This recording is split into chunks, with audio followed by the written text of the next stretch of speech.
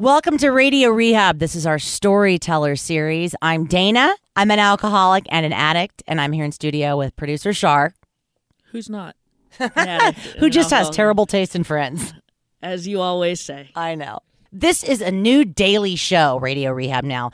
And if you haven't been listening, you can go back and hear all of our daily shows, which are storytellers episodes, where I have a guest co-host in here with me for the entire week, Monday through Friday, and we talk all things recovery. This week is a very special week for me because I've decided to have the parent of an addict on the show, and I figured who better to do that than my own mother, because she's been through hell with me, basically. And before that, she went through hell with my father, who was also a recovering addict. When anyone's a recovering addict, of course, that means there were years when they were an active addict. And that means that their Al-Anon/codependent person that they're in a relationship with had to deal with a lot of stuff. And I figure, since I never know who's listening, and it turns out from a lot of the letters that some of you are not addicts. Some of you just know addicts. Some of you are related to addicts. Some of you are married to addicts, or alcoholics, or both. Lucky you if it's both, because my father and I were both. It's amazing how all of this kind of came about, and how we had big plans for this show. Yeah. And we're gonna release it on this week. Never ended up working out the way that we had planned. Right. And but the way it did work out, I think, was almost kind of even more special. It was serendipitous, as they say, because it ended up being more of a we recorded all of these shows on February 8th, which is a 12-year anniversary of my father's death, which I think, and you two spending the day together, and then spending time in here talking about him and about your relationship. Not that anything that we do on Radio Rehab isn't authentic or isn't real, but this was just really deep and honest. And yeah, I mean, this is the most transparent, just giving show I think that I could possibly do, because I mean, my mom and I lived through all this stuff together, but it's not like we always sit down and talk about, oh hey, remember when I was drinking and using, and we don't really get into that. We don't really drudge up the past too much. So this was kind of a cathartic experience for us, much like, spreading my dad's ashes was a cathartic experience for us. But I think it would be helpful to people who are in recovery or who are not in recovery to be able to hear this kind of conversation between the parent of the alcoholic and the alcoholic. And it was cute how nervous she was. She was so nervous. Oh my God, my poor mom. She's adorable, and everyone loves her, and she lights up a room when she goes in, and yet you put a microphone in front of her face and she gets all shy. It's funny. Because we're used to it, and this is how we talk. So we're just used to this. But she's not, and you'll notice that the first episode you can tell she's a little nervous, and then, as the week progresses, she gets more comfortable. At least she talked, because remember Colleen, when Colleen was so nervous, because when we worked I know Colleen was so nervous, and she's also a wealth of knowledge on the subject that she's talking about. You acknowledged her as the guest co-host, and then she just shook her head. And I know. you can't hear that on the radio. And no, not to knock it. That's what I like. It's it's one of the things that I love about this show is that it's not always a radio person that's going to be on the show. These are real people. Not that, broadcaster. Well, we're not. Yeah, not that because we're not real people. We're just talking heads. We're not normal. That's for sure. We're definitely not normal. But it's, it's everyday people, I guess is that. Yeah.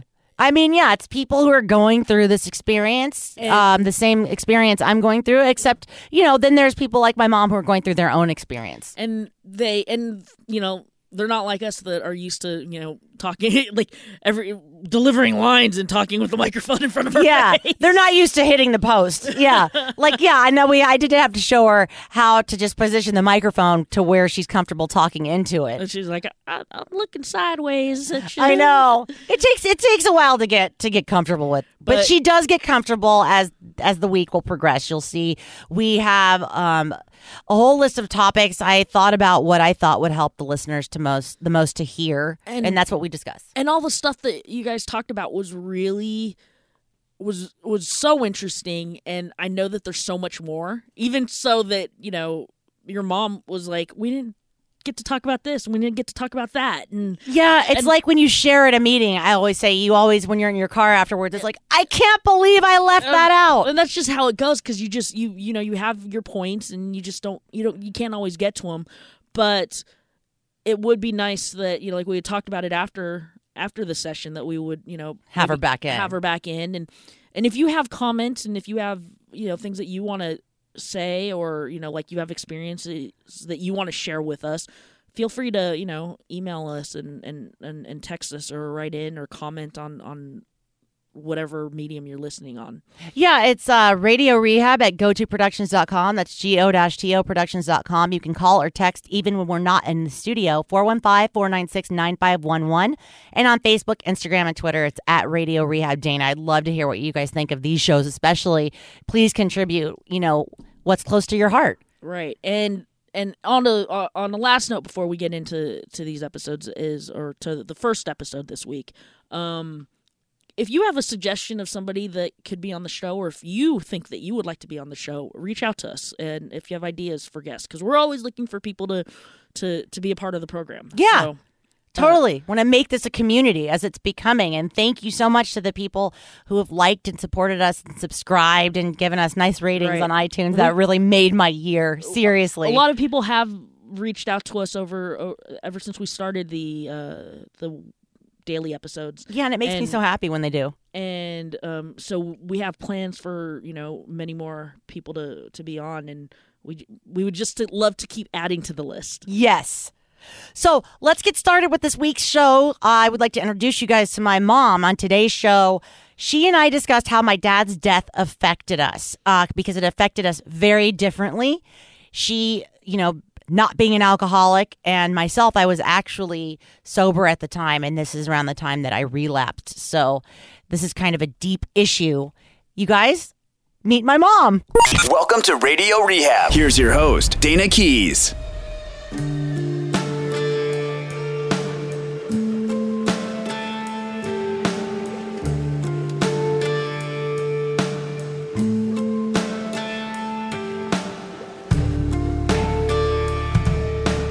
So I'd like to introduce you guys to my mom. I'm here in studio with producer Shar, of course, and Kate, known to me as my mom. Hi, Mom. Hi, Dana. So the reason I decided to have you on this show is because I feel like this show is really forthcoming, where I'm honest with people. As my grandmother once said, I was a sooner, because I'd sooner show my ass in Walmart than in my own bedroom. I think that's how Grandma Ruby said it. But because I feel like, what's the point of me going through all this stuff if I can't help other people? And I feel like there's a lot of moms and spouses and people out there like that are going through this. And I feel like you are kind of a professional in this because you've been through it with me. And so I would like to share both of our experience, strength, and hope. We are recording this on February 8th, 2017, which is the 12th anniversary of my dad's death. And so for our first show this week, I would like us to talk about how that affected us, how it affected both of us, because we both handled our grief very differently. So so first you. And don't be nervous. Okay, I'll try. This is one of those instances in life when I realized we were really cut off different bolts of material. Yeah. I don't know how I got through, the initial stage of just the shock and the initial grief. But, I guess within a couple of months, I went back to work and I threw myself into it. And basically worked, I was traveling to Asia at the time, and I would work 10, 12-hour days and go back to my room and cry myself to sleep. And that was basically my life for a long time. But my work was the one thing that I had any kind of control over.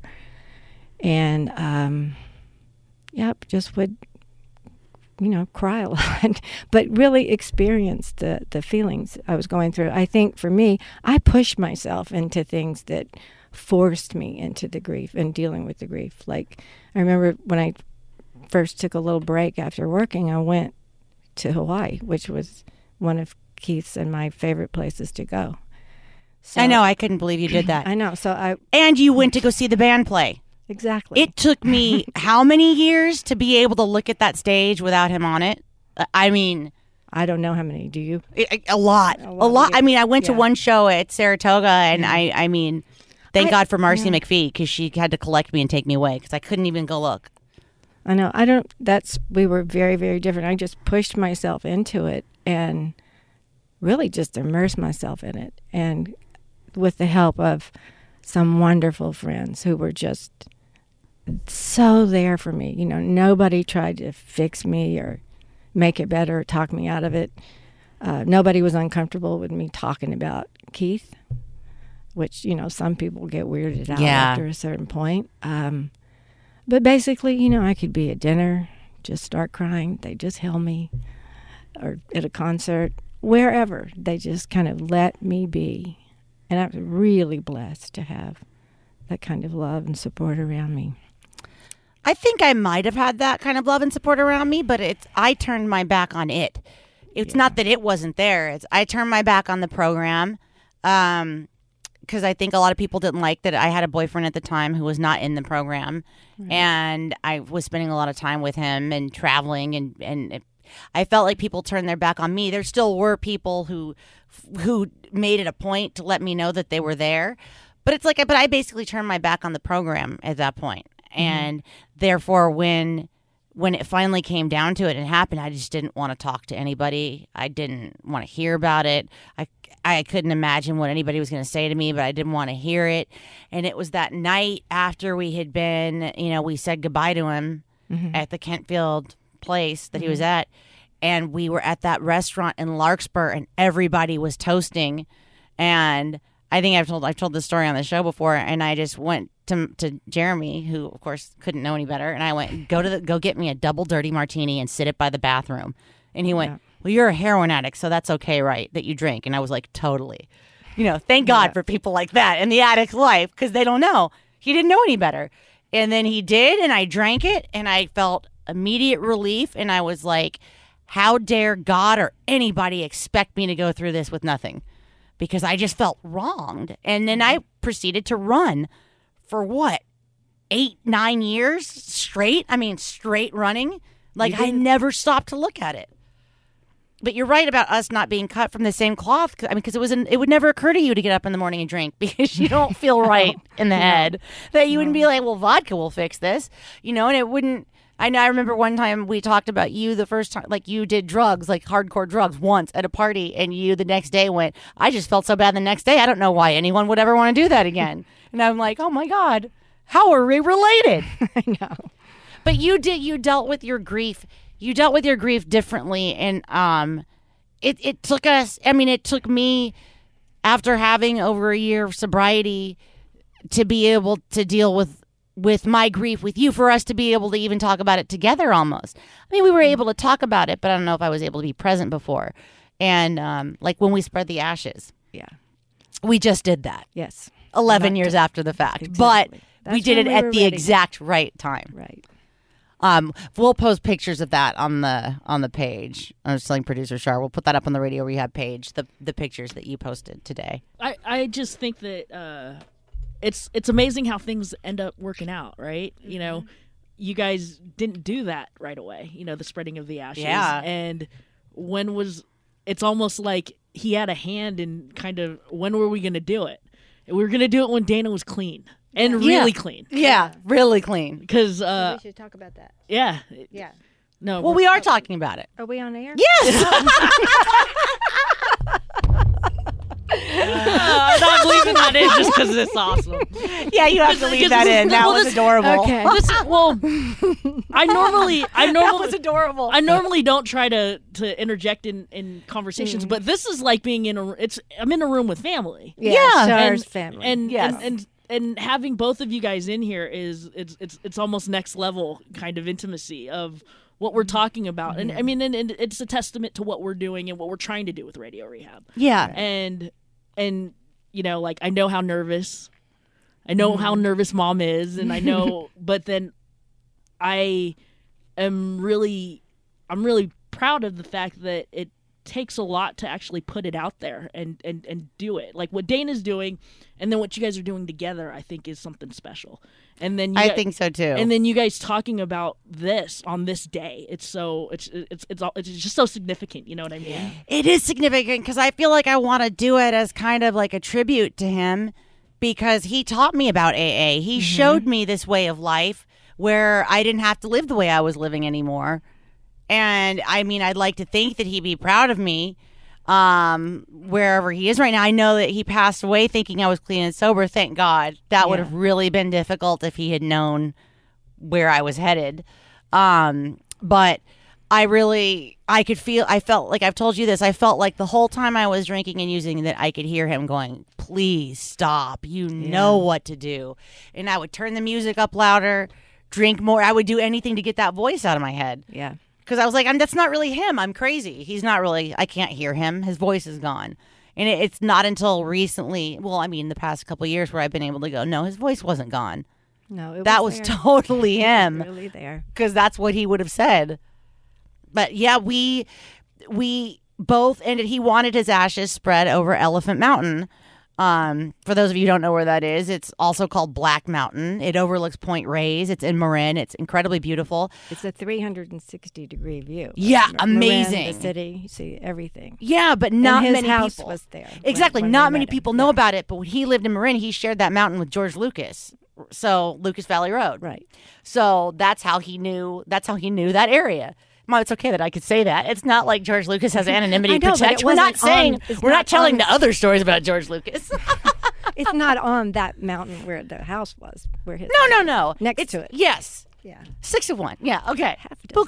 Bukake. I don't know. Okay. But but what's so funny, and I was talking to somebody about this today, is that I learned to not hike from him. He was not a hiker. So who knows when was he up there? If he was, did he in take a helicopter. plane? Probably in a It helicopter. was probably a helicopter or a horse. Yeah. As we hiked up the mountain, I was like, I turned around and looked at you. There's no way he ever hiked up here. Like ever. No. I know.